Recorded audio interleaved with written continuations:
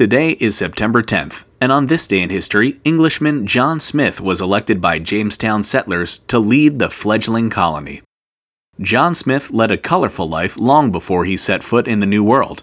Raised in England, Smith left home at 16 and began a career as a sailor, then as a mercenary for various European lords and monarchs. He was, at one point, a traitor or a pirate, depending on who you ask. He was knighted by the Prince of Transylvania, and he was captured and sold as a slave in Constantinople, all before heading back to jolly old England sometime in the early 1600s, where he joined the Virginia Company of London at the age of 26.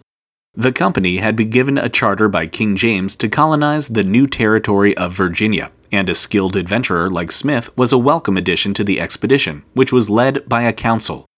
The settlers arrived in Virginia in April of 1607, but they were ill-equipped and poorly supplied. Couple that with swampy conditions precluding any attempts at growing food and widespread disease amongst the settlers, and the English soon began dropping like flies.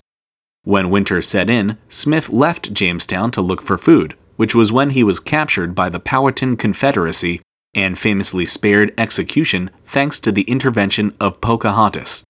He would retain a relationship with Pocahontas for many years after this, and she would prove herself to be a great friend and ally to the settlers. By the summer of 1608, new colonists were arriving at Jamestown, but the food situation wasn't improving, and many within the colony had given up hope. Thus, in September, John Smith was elected as head of the Jamestown Council, thanks to his connections with the Native Americans and his experience as a leader.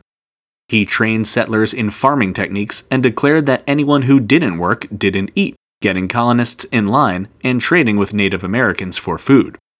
Under Smith, Jamestown was able to survive, and, though Smith left the colony due to injury in 1609, the legacy of his work there lives on.